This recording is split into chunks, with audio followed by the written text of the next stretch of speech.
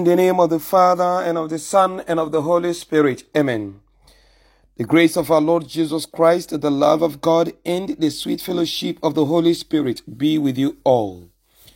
Good morning, dear children of God, and welcome to Saturday of the 25th week in ordinary time of the church's year. Today being the 30th day of September 2023, we celebrate the memorial of St. Jerome, who was Pope and a doctor of the Church. Let us together invoke the power and the presence of the Holy Spirit to come dwell in us and guide us. Come, come, come, Holy Ghost, come. Come, come, come, Holy Ghost, come. Holy Ghost, come. Oh, come, oh, come. Holy Ghost, come. Oh, come, oh, come, come, come. The title of my homily today is, I will dwell in your midst, says the Lord God of hosts. I will dwell in your midst, says the Lord God of hosts. The first reading today is taken from the prophet Zechariah, chapter 2, from verse 1 to verse 5, and verse 10 to verse 11. And the gospel reading is taken from the gospel according to Luke chapter 9, from verse 43 to verse 45. Today we are celebrating a great saint in the church, St. Jerome. And the original name of St. Jerome was Eusebius Hieronymus Sophromus. He was at a place called Stratodinus, near the city of Aquileia, in about the year 342 AD. He studied under Donatus at Rome and was baptized by the Pope Liberius in the year 360 AD. He went to Constantinople to study scriptures under Gregory of Nazianzus, who was the bishop there then. Later, Pope Damasus kept him as his secretary. St. Jerome has written a book on the perpetual virginity of the Virgin Mother Mary against one person named Hevdius, who has maintained that Mary had other children with Joseph after the birth of Jesus. St. Jerome refuted the claim of Hevdius in his book and proved that the Mother Mary is with perpetual virginity. He died on September 30th, 420 AD, and was buried under the Church of Nativity at Bethlehem. Dear brothers and sisters, today, in the very first reading, Zechariah in his prophecy tells us that God had chosen to be with his people and to be their source of defense, their source of protection, and their source of glory.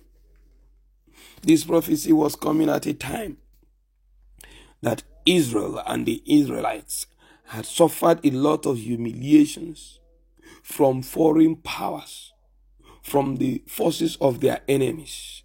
They literally had lost their nationhood. They had been, bastardized by enemy forces, and having been destroyed again and again, lost the walls of protection around their city. God himself comes to restore his people, restore their dignity, restore their glory, and give them the security that no man can break into. And so he said to them, he told the prophet Zechariah to say to his people, the people of Israel, He says, sing and rejoice, O daughter of Zion, for behold, I come and I will dwell in the midst of you, says the Lord. And many nations shall join themselves to the Lord in that day, and shall be my people, and I will dwell in the midst of you. And then he says again, Jerusalem shall be inhabited as villages without walls, because of the multitude of men and cattle in it. For I will be to her a wall of fire round about. This is what God is saying to his people. That this depopulated city will be so overpopulated with people and with prosperity that they will have their domesticated animals and a lot of other sources of wealth, that the city can't take them. And the walls of the city surrounding the city, the security wall, shall be brought down for expansion of their own territory, and to grant them territorial integrity, defense, and protection. God says, I will be a wall of fire round about them. They shall not be put to shame again, because I myself will be their glory. How was God to actualize this? Jesus makes it clear in the gospel today that he will be handed over to the Son of Man. He will be handed over into the hands of men. What for? To be put through the shameful experience of the passion and the painful death of the cross. Why would Jesus have to go through that? Because he has come to be with his people, to deliver his people, to save his people, to take the shame of his own people. He had to suffer being subjected to the carrying of the cross through the streets of Jerusalem. He had to be subjected to being crowned with thorns and then being crucified at Golgotha,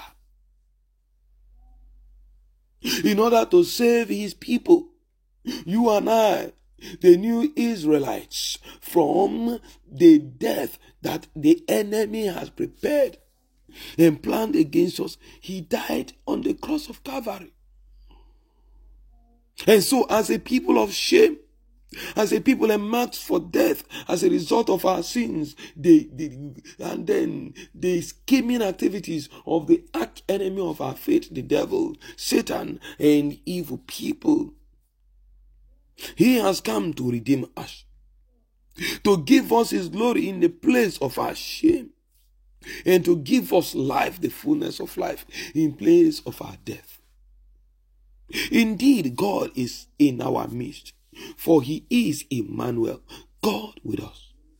And so, beloved friends in Christ, no matter what your story is, no matter what your past look like, no matter how insecure you feel in your home, in your marriage, in your business, no matter how unworthy you think you are, no matter how grievous the sins you have committed may be, no matter how guilty you may be, realize this today, that God has come in the person of Christ to be with us, to dwell in our midst.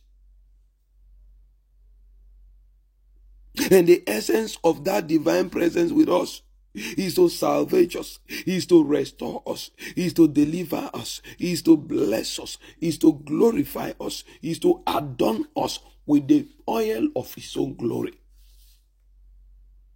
And when God glorifies a man, and when God is the security of a man, he is secured. He is glorified.